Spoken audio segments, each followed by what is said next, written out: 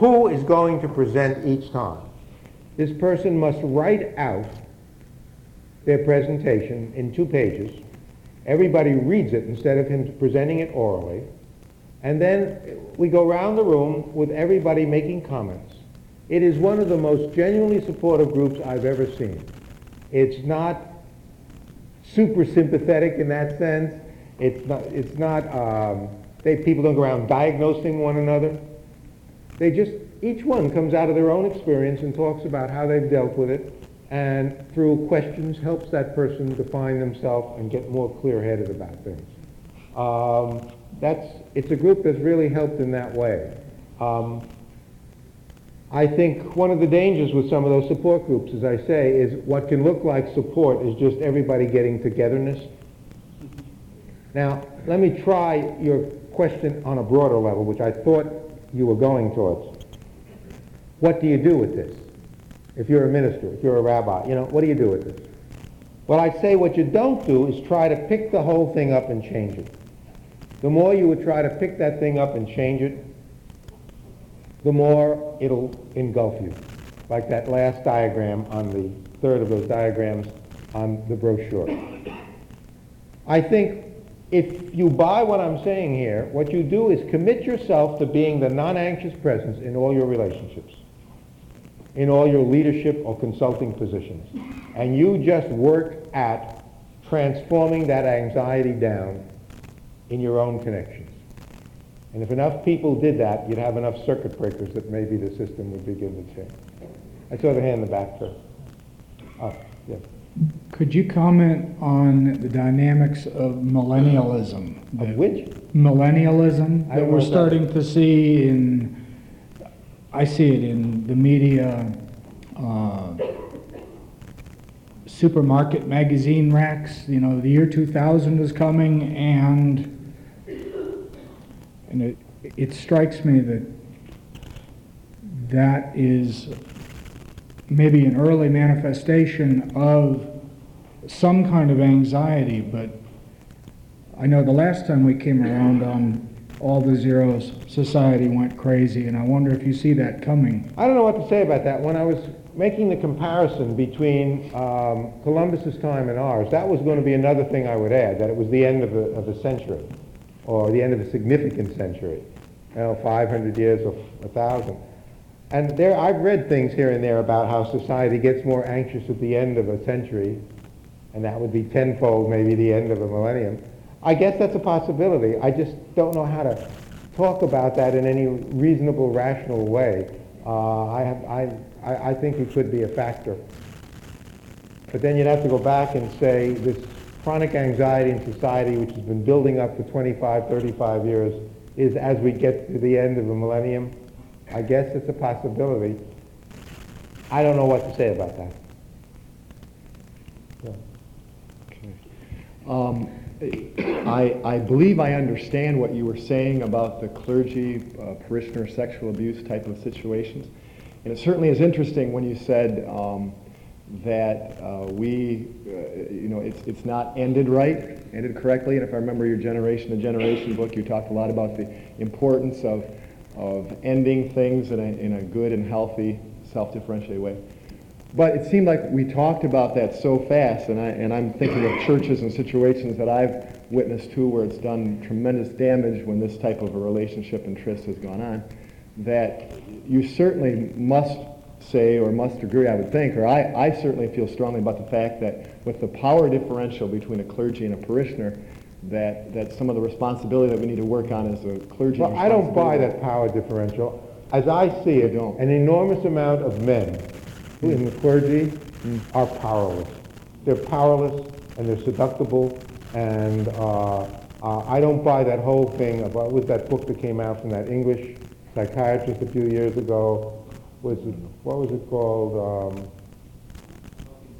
Something about willing consent or something. I don't know what it was. When you say there's tremendous damage, you see, that again goes against this whole issue of the response of the organism. And I think I would rather stay on the side of encouraging people to take responsibility for what they get into. But again, I'll repeat what I said. I didn't say this was a false issue. I said these are displacement issues. And I think society is in far more danger from what is happening to clergy than what is happening to parishioners. The number of women, because it's mostly male clergy and women parishioners, the number of women parishioners who have been harmed, you say tremendous damage, by getting involved in these relationships, which is to a large extent a result of their vulnerability, their naivete, their problems and so on. But, not excusing that in any way. Say it's the man's fault all the way. It is nothing compared to what is happening to the clergy of America. And religion in America is being far more destroyed by what is happening to the clergy than by what is happening to the parishioners. It is a huge displacement issue. Sex and salvation have always gone together. Read the Decameron, read Boccaccio. Did it stop after Luther? That's nonsense. They go together, and they'll always go together. And the fact that they're wrong, I'm not arguing that they're not wrong. What I'm saying is we've gotten so focused on that, we have forgotten to defend ourselves. That's where I'm coming from. Interesting. Well, I didn't bring you here to tell you what you believe,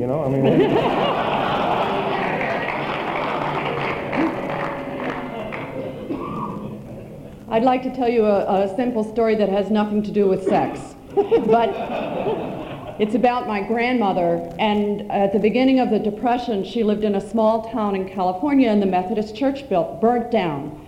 And the whole town gathered to clean the bricks off, didn't matter what religion they were, and rebuild the church. At the same time, there was a bread line, and my grandmother was part of the crew handing out bread in the bread line.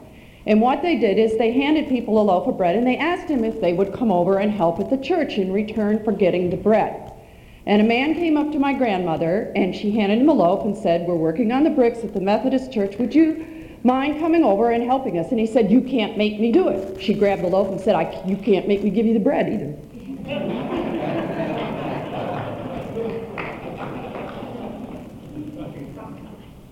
Yes. I have to affirm what you have been saying. I guess from experience, I've learned that the head does make a difference, and I should trust myself more.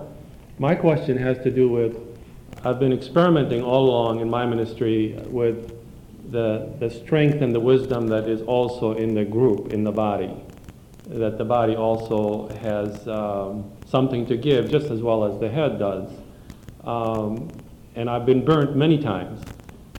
So my question still is, even though the head has to be the head, what's the role of the body in mutual wisdom?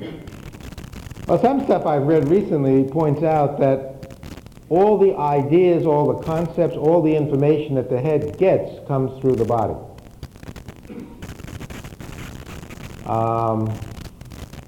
What is the role of the body? I mean, you can't have a brain without a body. You can't have a soul without a body. You can't have experiences upon which to philosophize if your body doesn't give you those sensations. I don't know what to say about the role of the body. I've never thought about that, in part because most of my presentations are to leaders. So I'm somewhat stuck by the way you phrase the question of what is the role of the body. Well, I guess that's maybe what I'm looking for is, some time ago, one of my CTE advisor told me, he gave me a test and he said, well, you don't trust people very much. So I went on to trust people more. And now what I'm hearing from you is, don't trust people very much. Maybe I'm hearing wrong. Trust yourself, which is obviously true. But there's also wisdom in the other people in there that we need to listen to. And I think we need to have a balanced view of this thing, the body thing, the whole thing. We need to... I would agree with you. And I have to answer you the same way I answered several questions yesterday that also were, like yours, trying to put it more into balance. In the best of all worlds, you got more of a balance. What I see happening in society today is the balance is way over in one direction, and I'm going over in the other direction to help create the balance. Okay. Okay?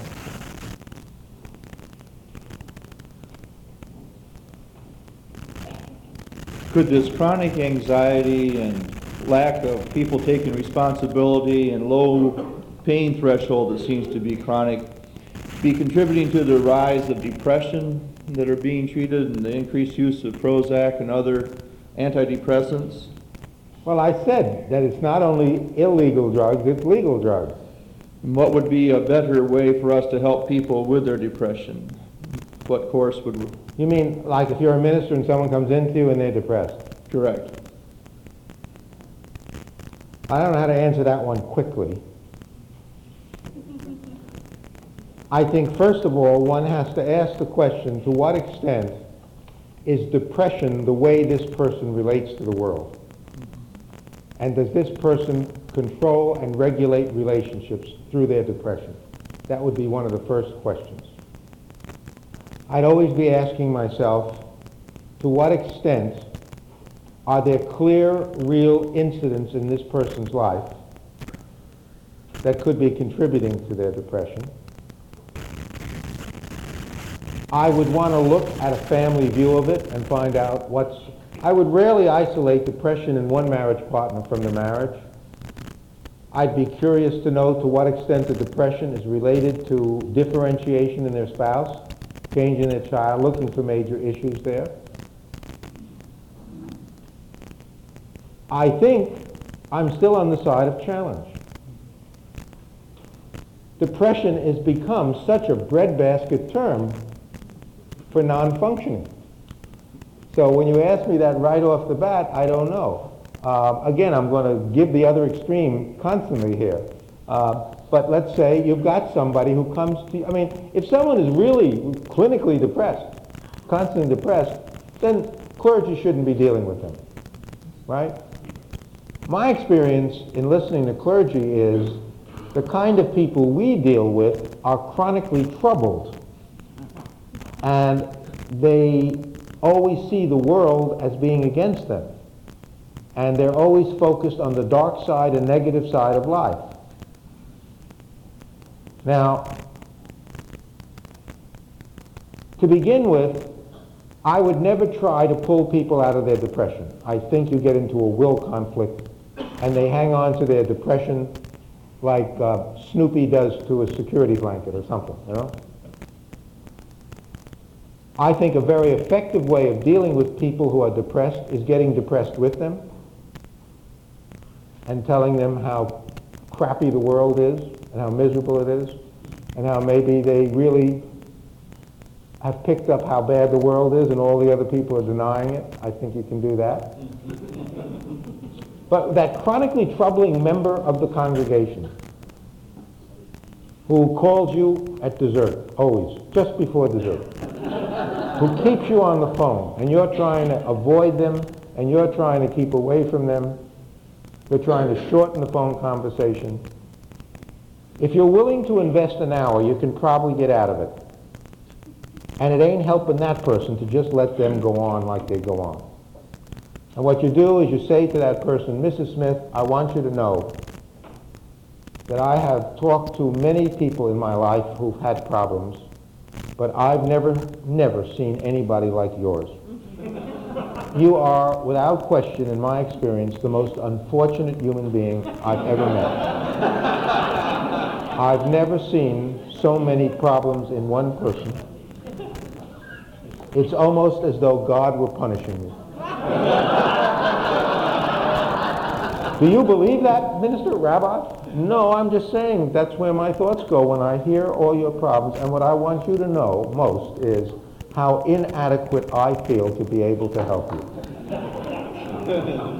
I only wish the Holy Spirit would come through me into you, and I just don't know whether it's my fault or your problems are just too great even for him or it.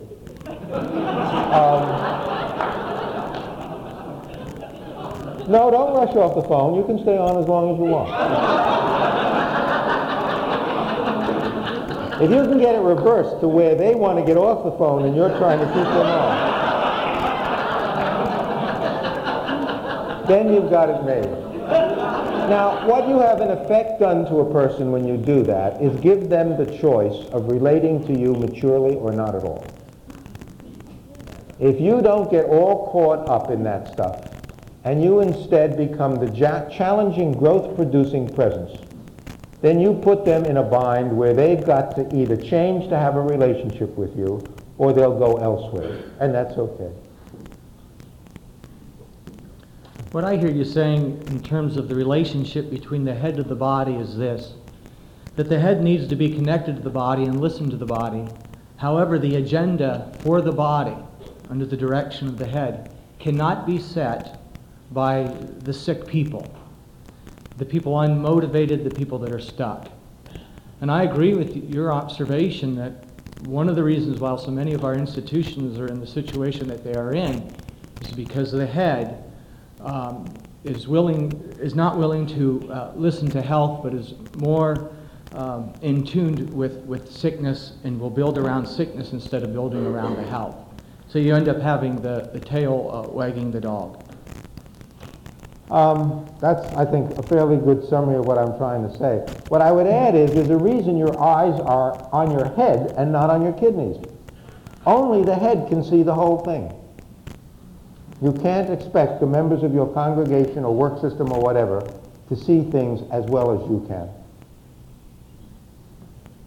And that's why leadership has to start with the head.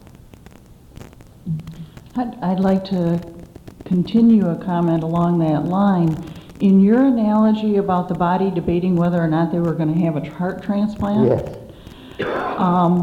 It seems to me that the role of the body is for each organ, tissue, cell, organelle to do their job the best they can and to not focus on whether or not anybody else is doing their job within the setting or on whether the leader's doing their job, because that's always displacement. Just do your job the best you can.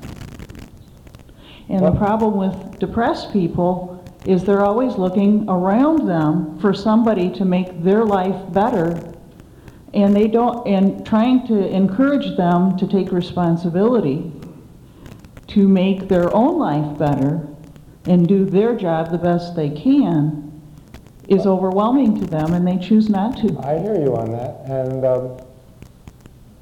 you know, there's a great debate about the extent to which depression is genetic or chemical or motivation. It's hard to know. So what I say is, don't try to know it. You can't know it. What you can do is be the kind of growth-producing presence in their life. How should I put this? It is not necessary to analyze people to understand them. It's not necessary to understand people at all. All that's necessary is for you to be the growth promoter in their life. And you do that by focusing on you, not on them. Dr. Friedman, I'm wondering if you've given any consideration to Alcoholics Anonymous as a model of regenerative community, embodying a lot of the positive things that you see, characteristics you see in a healthy community. I know very little about AA. I've never been to a meeting. I've read about it. People have pointed out to me that there are a lot of parallels between what AA says and things that I've said. I just don't feel adequate to be able to comment on that, okay? Yeah, over the last 5 or 6 years, it seems to me, 5 or 6, maybe a little bit more, I've been reading more and more in the op-ed sections, and more volumes have been produced, including the one you're working on now. Could you pick up the microphone a little? More and more things have been released in the newspapers in the op-ed sections. More and more columnists are writing, more books are being written. For example, I just got through reading a book called In Defense of Elitism. More workshops such as this that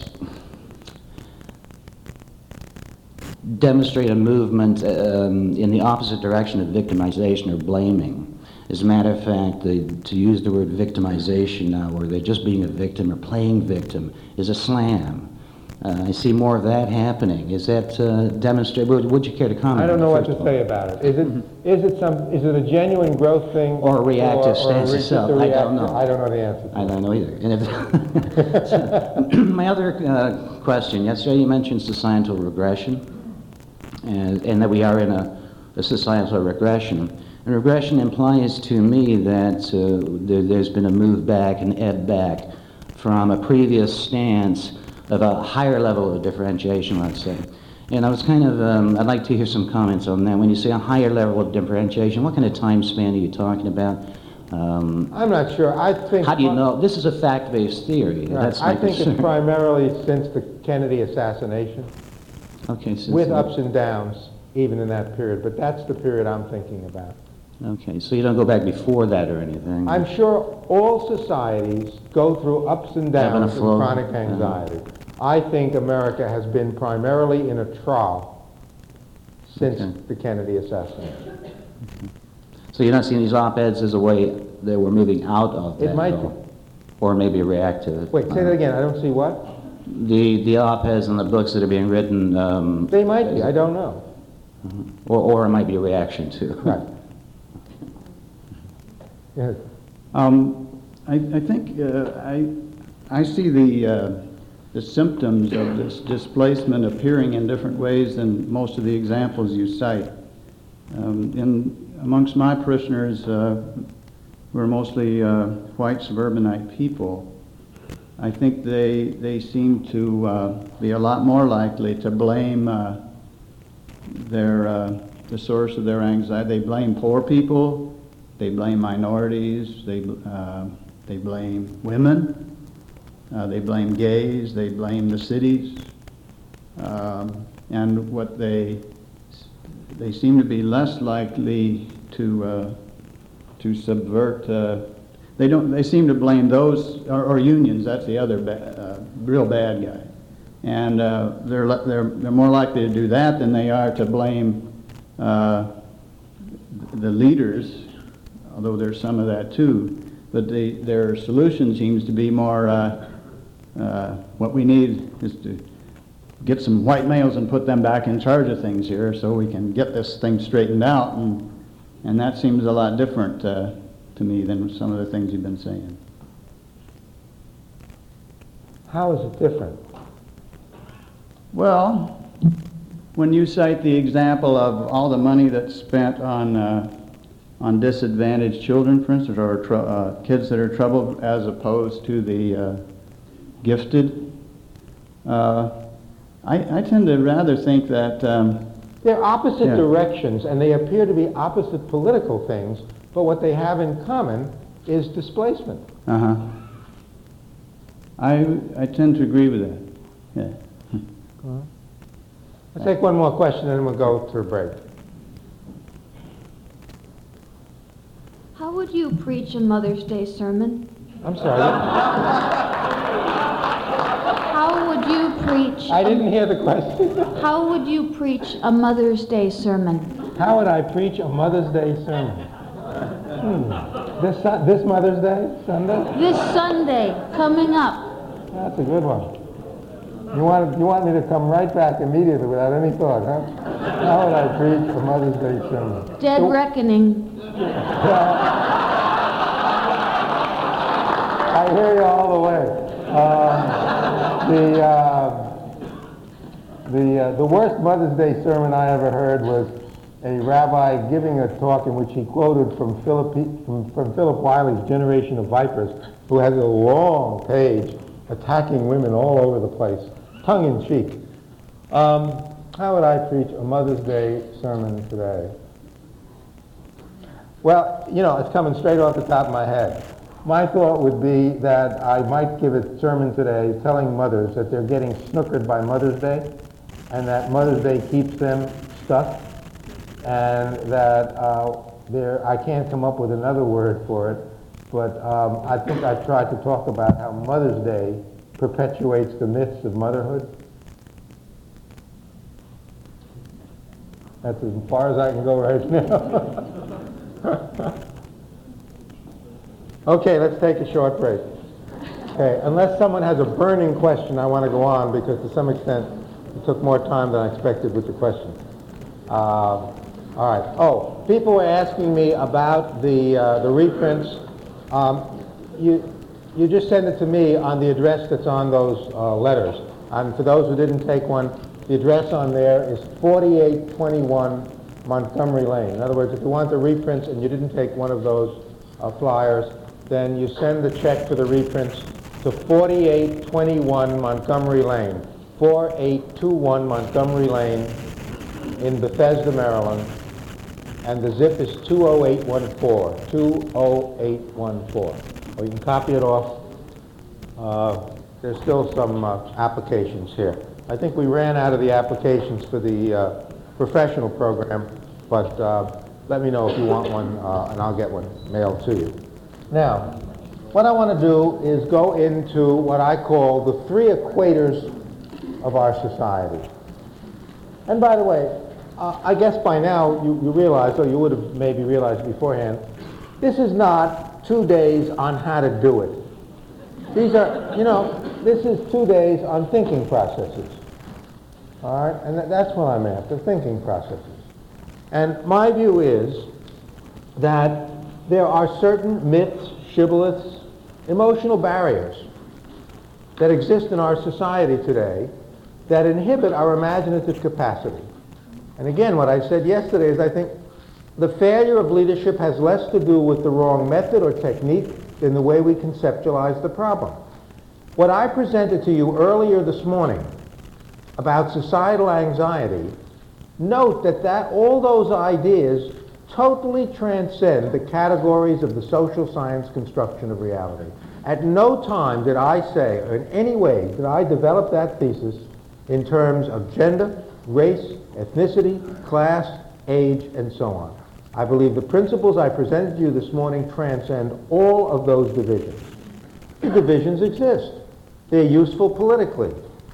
But from the point of view of understanding relationships and leadership, I think the focus on the data of the social science obscures what I tried to present this morning.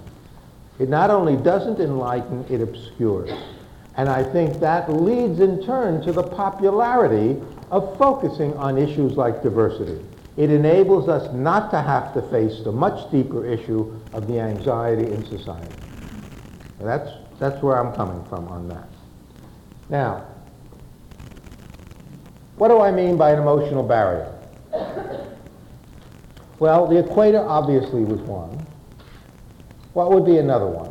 Well, the 4-minute mile was, take a little one, 4-minute mile. I grew up in World War II when Gunder Haig and Arne Anderson, two Swedish runners, kept trying to break the 4-minute mile. No matter what they did, they couldn't do it. They just couldn't strain themselves to do it.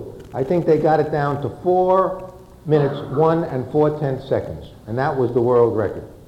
And sports pages would have articles saying, is this a natural barrier like the speed of light, that nobody will ever be able to run a mile faster than 4:14? And then in 1957, a little more than 10 years later, Roger Bannister does it, an English physician, and the following year, 3 men do it in the same race. Now, I don't think that's a matter of technique, of training, which is the way the sports pages saw it, or psychologists saw it. Last year or the year before, an African runner lowered the time for the mile by the largest gap that had been done in a long, long time, by several seconds, I think, or 2 seconds or whatever. And a colleague of his was asked, how did he do that? And the response was, he isn't caught up in the mythology of Western runners. That's the power of an emotional barrier.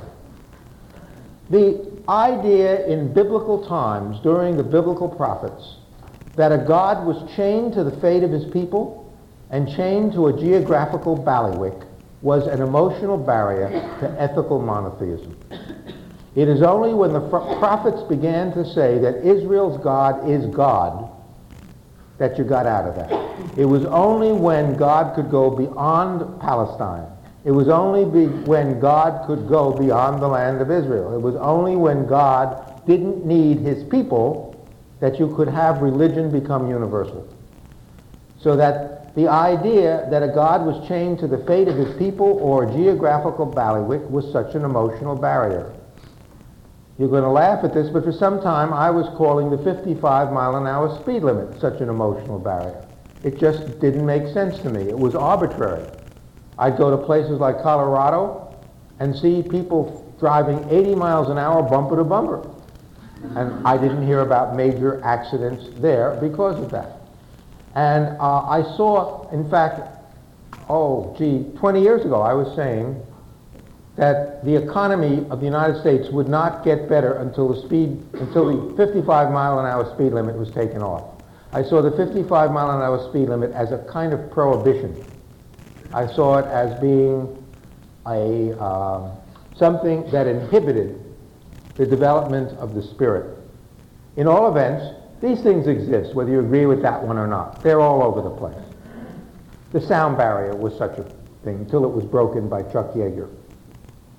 Well, it's in that spirit, in that context, that I'm saying the focus on data, the focus on empathy, and the focus on the negative side of self are emotional barriers.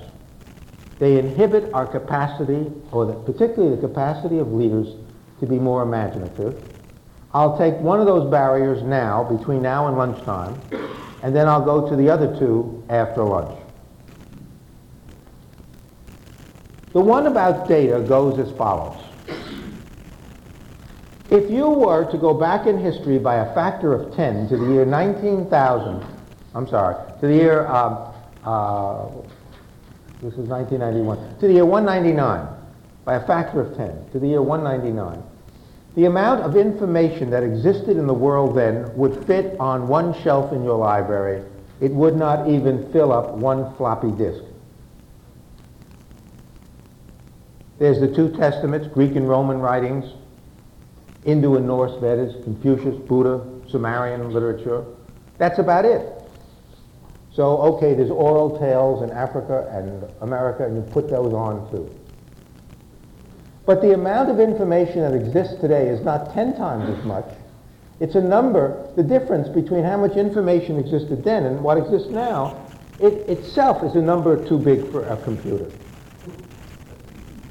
And today, they now talk about storing information between atoms or in cells. And they now have learned that DNA can solve problems by attaching different aspects of the problem to certain DNA sequences and having proteins folded, and it can solve problems 1 billion times faster at 1/trillionth of the cost of energy. Now suppose you go in the other direction forward to the year 19,996. How much information will there be in the world then? It will outweigh the planet. It's inconceivable. And someone will get up in Lansing, Michigan in 19,996 and say, I'm going to do a presentation on education or on therapy or on religion or on management and so on. And to make sure that it's really something new, we went back and we went through everything that's been written on this subject in recorded history. And as you know, that means going all the way back to the year 5000, since nothing of lasting importance could have been conceived of before then. Okay? And we with our Neanderthal laser discs still have 3 millennia to go. Okay? The bottom line is this: as long as you make your confidence in your ability to do your job based on how much information you've got, you're doomed to feeling inadequate forever. You will never catch up. The problem can only get worse. What is the way out of this? It is not creating a new database. Societal anxiety contributes to this data deluge, first because of its emphasis on certainty. The anxiety produces an emphasis on certainty. And second, because of its focus on pathology. So that the focus on pathology has no natural limits to creating, to doing data, as I said earlier. That the focus on strength does have natural limits, but the focus on pathology does not. The way out, therefore, is not through a new database. The way out has more to do with developing criteria for what information is important. Not all information is important.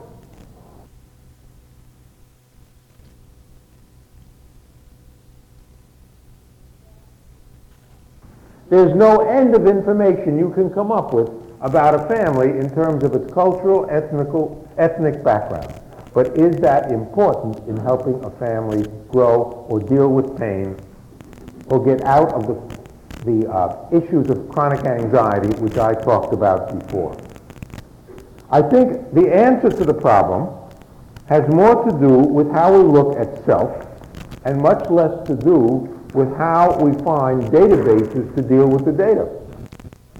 Now, the effect of the focus on data, which is a displacement for maturity. The focus on data is a displacement for maturity. And it affects all of our civilization in a whole bunch of ways. And we have wound up in a situation where our brains have become sorcerer's apprentices that produce more information than we can meaningfully handle. Now, the way I'm going to go about this is to say, first of all, to describe the data deluge. Then what I'm going to do is talk about the data junkie aspect of it. How, in spite of the fact that we're overwhelmed by it, we seek it as a way to deal with our anxiety. And it's just like any other form of substance abuse. And then finally, I'm going to talk about new ideas about the human brain that show that focus on data without the variable of emotional process are actually anti-intellectual. Now, I begin with medicine. I'm going to talk first about medicine, then I'm going to talk about mental health, and then briefly point out how the same thing exists in parenting and in business management. And the whole idea here will be to show how the data overload is overwhelming and confusing and de-selfing. Overwhelming, confusing, and de-selfing. Way back in 1990, a man named Octo Barnett, who was in charge of the computerizing of all data from all medical journals, so that your physician, while he's cooking a hamburger on his microwave, can plug into the National Institutes of Health library and know all about your condition, just sitting there. He's in charge of getting it all into a computer. He said if a physician would work diligently to read 2 articles a day from medical journals, a prodigious task, but if he would at least try to do that for 1 full year, at the end of the year, he'd be 800 years behind. The physician, the budding physician, goes to medical school, and every specialty tries to dump as much information into his brain or her brain as they can in the 6 weeks they're exposed to that specialty. I've heard deans of medical school tell incoming students the way to tackle the problem is to memorize 15 facts a day. What does that do to the physician? The physician then goes out and tries to see his patients in terms of the form, that ubiquitous form you fill out for every physician you go to. 120 questions on whether you've ever had any leaks in your openings.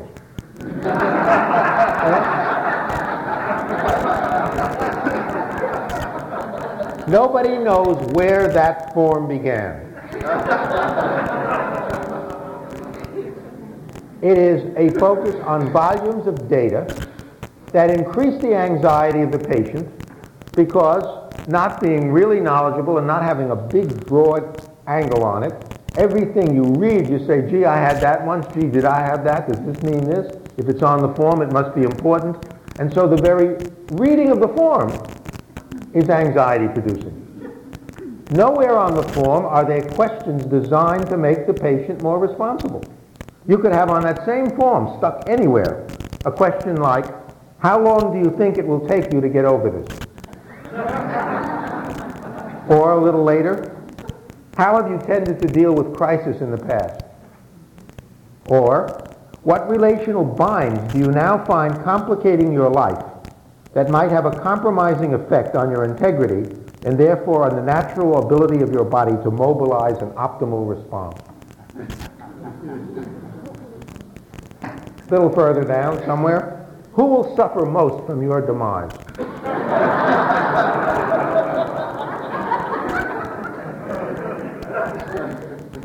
And maybe the last one, who will benefit most from your condition? This separating out of emotional process from data has all kinds of other effects. For example, a patient is told he or she needs angioplasty. Fine.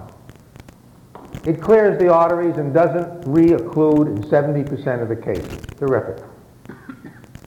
Now we can put stents in your artery that will hold the artery open. Little wire things. They'll uncoil and keep the artery open. But in 10% of the cases, it produces a sudden reaction that closes the artery faster. Which way does the patient bet? Do you go with the 10% or the 90? Do you go with the 70 or the 30? If you've got to make choices and all you're given are statistics, how do you know what to do? Because what statistical category you are in may not be fate or luck. It may be how you're dealing with life. Not only that, the statistics you were given were based on people who collected those figures without asking what the emotional variables were that put all those other people in the 70% or 30%, the 90% or 10% category. So that the average patient is asked to make decisions constantly without taking into consideration the variables of self. The data then gets you in terms of the way the media and the scientific profession focus on pathology. And the information is confusing. For example, in the last 15 years, the public has been told that heart problems can be significantly reduced by the ingestion of polyunsaturated oils, red wine, margarine, vitamin A, vitamin E, vitamin D, fish oils, oat bran, wheat bran, all whole grains, vigorous exercise, HDL increases, vegetables, soybean products, niacin, and most things that don't taste good.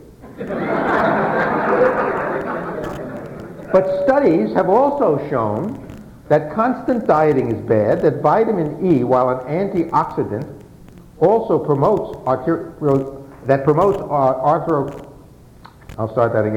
that vitamin E, while an antioxidant that eliminates the free radicals that promote arteriosclerosis, also raises the risk of cancer.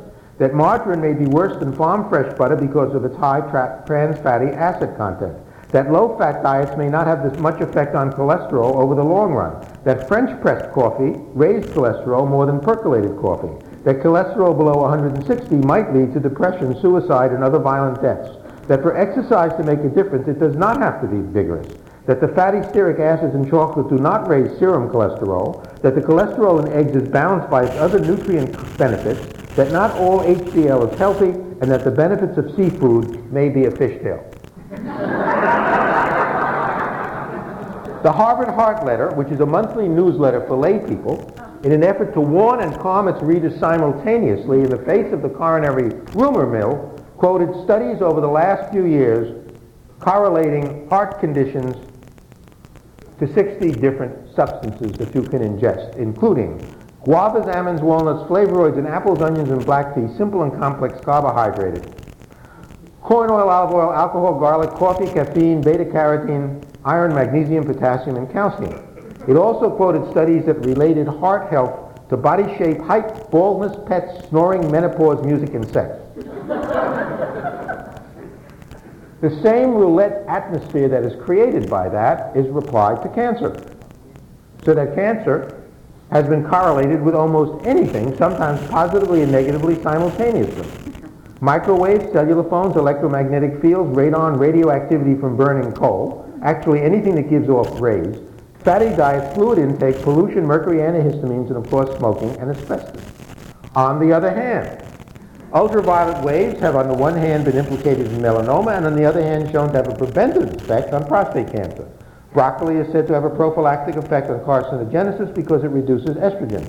Vitamin A was shown in one study to ward off cancer, but to be associated with higher levels of lung cancer in another. A study asked 40,000 physicians about their food intake and found that pizza might guard against prostate cancer because of its high tomato content, even though other vegetables did not seem to guard against this type of cancer.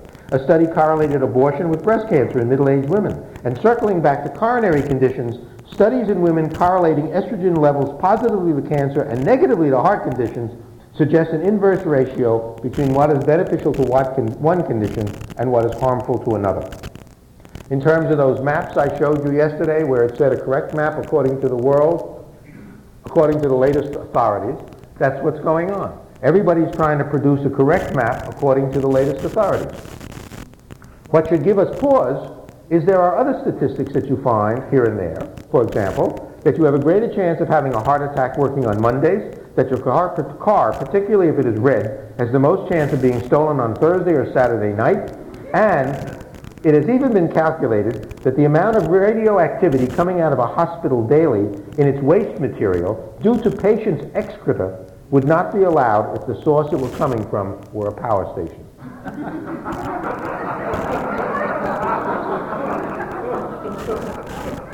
So what do you do in this statistical world? One of my favorites is omega-3 fatty acids. A study has shown that sudden heart deaths can be reduced by 50% through the ingestion of omega-3 fatty acids. What are we waiting for? Let's overdose. What is not stated is that the amount of people who die of such conditions is 2 in 10,000. So what that study means in real numbers rather than extrapolations is that instead of 9,998 people not dying of such conditions if we all ate omega-3 fatty acids, it would now be 9,999 out of every 10,000. This focus on pathology, this focus on data, the extrapolation from small numbers eliminates self. Extrapolation goes against differentiation. These things are constantly phrased in terms of ratios rather than numbers. What are the variables that make for individual differences? Nobody is studying that. That's what differentiation is all about.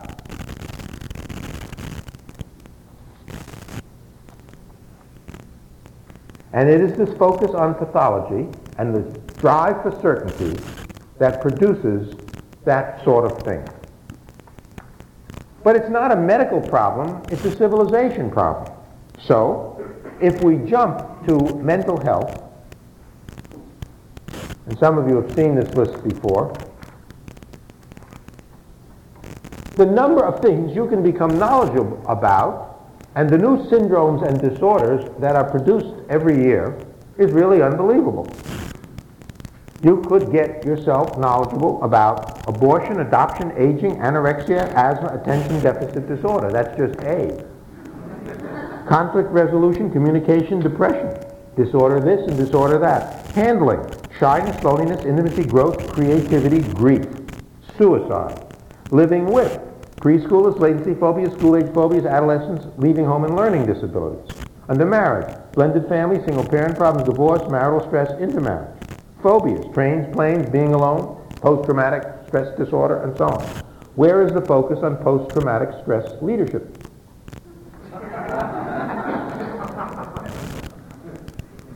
DSM-4, which I think most of you know about, the diagnostic manual that has just gone through its 6th revision, it rejected 99 new syndromes but did include 100 new disorders. It was supposed to be a guide.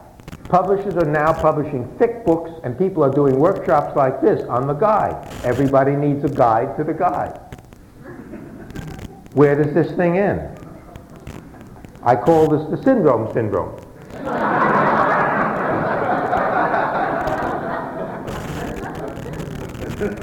But it doesn't stop with the number of issues you got. And by the way, all of this exists in the world of business. Same, you can make up a similar list. Then there's the problem of which school do you belong to? Is it psychoanalysis? Is it family therapy? Is it behavioral therapy, or the others? If it's psychoanalysis, is it Freudian, Jungian, Adlerian, Lay, Sylvanian, object relations, or self? Is it family therapy? Is it system, structural, strategic, transgenerational, constructionist, deconstructionist, gender-oriented? Is it behavioral therapy? Is it Skinnerian, Wolfian, Gestalt, transactional, Rogerian, group, Ericksonian, or hypnotherapy? Plus, art therapy, brief therapy, cognitive therapy, dance therapy, massage therapy, milieu therapy, play therapy, and so on. How do you deal with all this? Again, a similar list would show up from the world of business. And now we get to background. You should know all about the background of people. Appalachian, African, Chinese, Greek, Hispanic, Irish, Italian, Jewish, Mexican, Puerto Rican, Spanish, Vietnamese, lower class, middle class, upper class, baby boomers, child of the 60s, 70s, 80s, the X generation, and so on. I went to Bucknell University. I graduated in 1954. A couple of months ago, New York Times doing something on the generation that graduated only 25 years ago, in 1970, whatever that would be, 5. They did a study of where all those people were today and what they were thinking before, and it put it all out as Generation X or baby boomers or whatever. None of those quotes were any different than what we said when I went to college. The same stuff. But supposedly it's due to the generation rather than to the human phenomenon. What the social science construction of reality takes us away from is the human phenomenon. Now, this focus on diversity plays into the hands of the displacement and the irresponsibility. You'll rarely find a culture or a society in which all the families follow all the rules. I will present to you the hypothesis that whenever people say their family is a certain way or they're a certain way because of their culture, not only is that not important information to jot down, that's denial of personal responsibility right then and there. That every time people focus on cultural diversity issues, it is a way of avoiding taking personal responsibility. Now, this came to me, and it's in one of the papers that is distributed in that collection of reprints, which was, I had done a lot of work with Jewish, non-Jewish couples. And in doing that, I began to hear all the non-Jewish people who attributed problems to their culture and all the Jewish people. I first got interested, I guess, in the Jewish people. And I'd hear comments from Jewish people like, boating is a Gentile sport, or Jews don't live near forests. They like contemporary homes. Jews don't let their kids sit in the living room. Jews think distance is fundamentally a non-Jewish concept. Or Jewish women don't tell our ages, wear knit suits, are dirty fighters, and can't keep secrets. Oh, and they're built small on top and big on the bottom. Now these are the kinds of things that I used to just hear. And I started jotting them down. Then I started jotting down the others. My husband has a typical Syrian temper. That's a typical Prussian way of distancing. German men are pushy. If you're Catholic, you carry your cross till you die. Pakistani women have no sense of romance. The Irish don't bring up divorce at a wake. In Southern families, women are treated like slaves. It's my Anglo-Saxon background, peace at any price. It was a garden variety, close Huguenot family. In those days, Australian families didn't get divorced. That's his Swiss mentality. I came from a typical European family where mother was the boss. I came from a typical European family where father was the boss. In small Pennsylvania towns, you never talk back to your parents.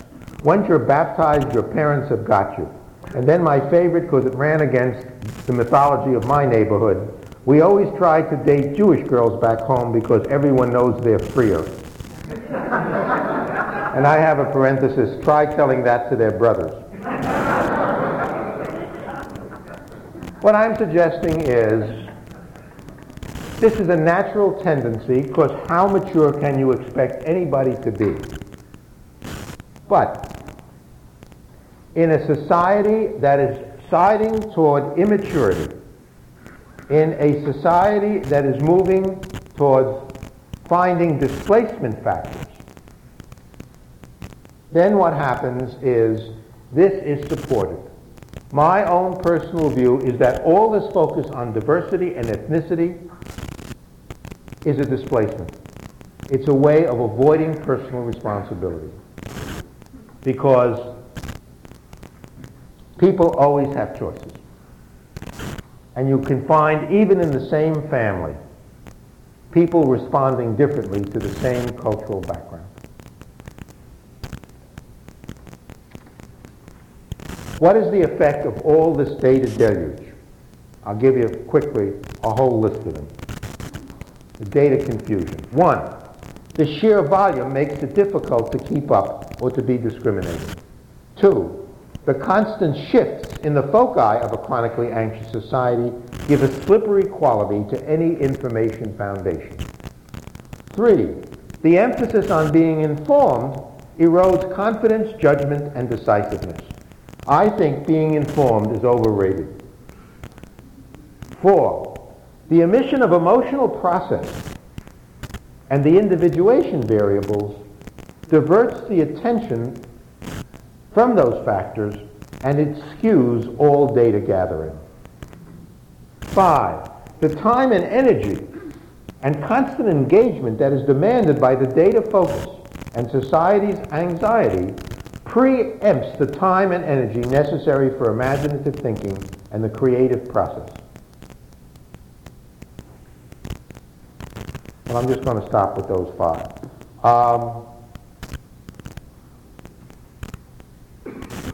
Now, I want to go on, and I'm going to read the next section to you directly. I clearly won't have time to go into the brain, the views of the brain. I'll do that after lunch. But just to show you the other side of it, the data junkie side. There is another side to the data deluge. For the greatest mental health problem in family America today may be the substance abuse of data. If the data deluge puts all leaders on an anxious treadmill of pursuing more information in order to stay on top of things, the pursuit of information offers family and institutional leaders and healers an easy escape from having to deal with society's chronic anxiety as well as with their own personal being. Leaders are both overwhelmed and seduced by the data. In a chronically anxious family, that would make people anxious. In chronically anxious America, the constant imbibing of data and technique offers a similar quick fix. Data thus becomes a substance that is at first eagerly sought and then ultimately abused. But recovery begins with admitting there's a problem. The worst part of the data junkie thing is that the vicious cycle that is always characteristic of addiction, namely, the fact that the reliance on the substance erodes the strengths that have to be mobilized in order to break free from the substance, is remarkably descriptive of what has happened to America's leaders and healers with regard to data and technique. So that the more we rely on it, the less opportunity we have, the less willingness we are, the less ability we have to develop the factors of emotional process and self-differentiation in ourself that would enable us to get free from the substance. And that's the vicious cycle. So it shows up in the etiology of the disease, the condition, and the recovery. As far as the etiology goes, there is what you can always say is true about chronically anxious families, and what's also true about families with addiction problems, is a low threshold for pain combined with overwhelming feelings of helplessness, frustration, powerlessness, isolation, confusion, and emptiness.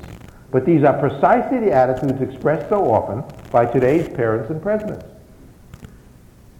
Second, no matter what the addiction, because it is an artificial way of dealing with life, the human organism, after developing a dependency on the substance, builds up a threshold for it, a tolerance for it. So that what happens is, whoever is addicted to a substance, using a substance, has to take more and more quantities. And that is exactly what happens in America today as people addicted to data keep needing to go to conferences and read books and get more data. That's the etiology. The condition. substance abusers, families with substance abuse, can often appear to be quite normal. There's a great debate. Is substance abuse a behavior problem, a vice, a disease, a genetic proclivity, or a personality disorder?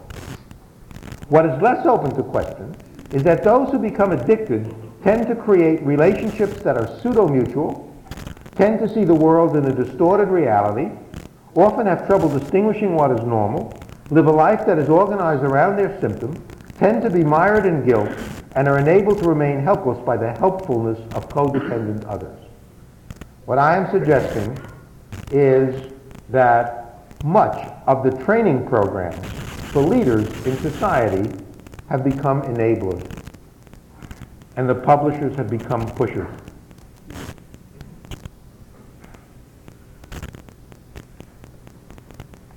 You might say, well, but there's a difference. We're not talking about chemical addictions. But anyone who thinks that chemical addictions, or that the chemical addiction is the key to addiction, and that the problems of detoxing are physical rather than emotional, has just never observed the problems of withdrawal involved in trying to separate a golfer, a stamp collector, a gambler, or a fisherman from his habit. And we are stuck in a habit. Finally, recovery. Kicking any habit is obviously difficult. But what do you do when you can't find a support group because everybody else is addicted? How do you kick a habit? How do you detox when everybody else is saying, I'll start tomorrow? Will the information superhighway become the next Skid Row? There are universities now that have support programs for people who become addicted to their computers. What would data sobriety look like in a leader? What would be the profile of a data sober parent or a data recovered therapist or CEO? Obviously, the answer is not abstinence. The issue is not data's use, it is data's abuse. Well, the 12-step programs all recognize that there must be surrender to a higher power. But that's what I'm all about. The surrender to the higher power is the natural systems of life. Of recognizing that we as human beings are not that different from animal life, and I'll go into that more later. That what we're dealing with are emotional processes that transcend the social science construction of reality. Finally, a comment on the brain. It is known that addiction affects the brain.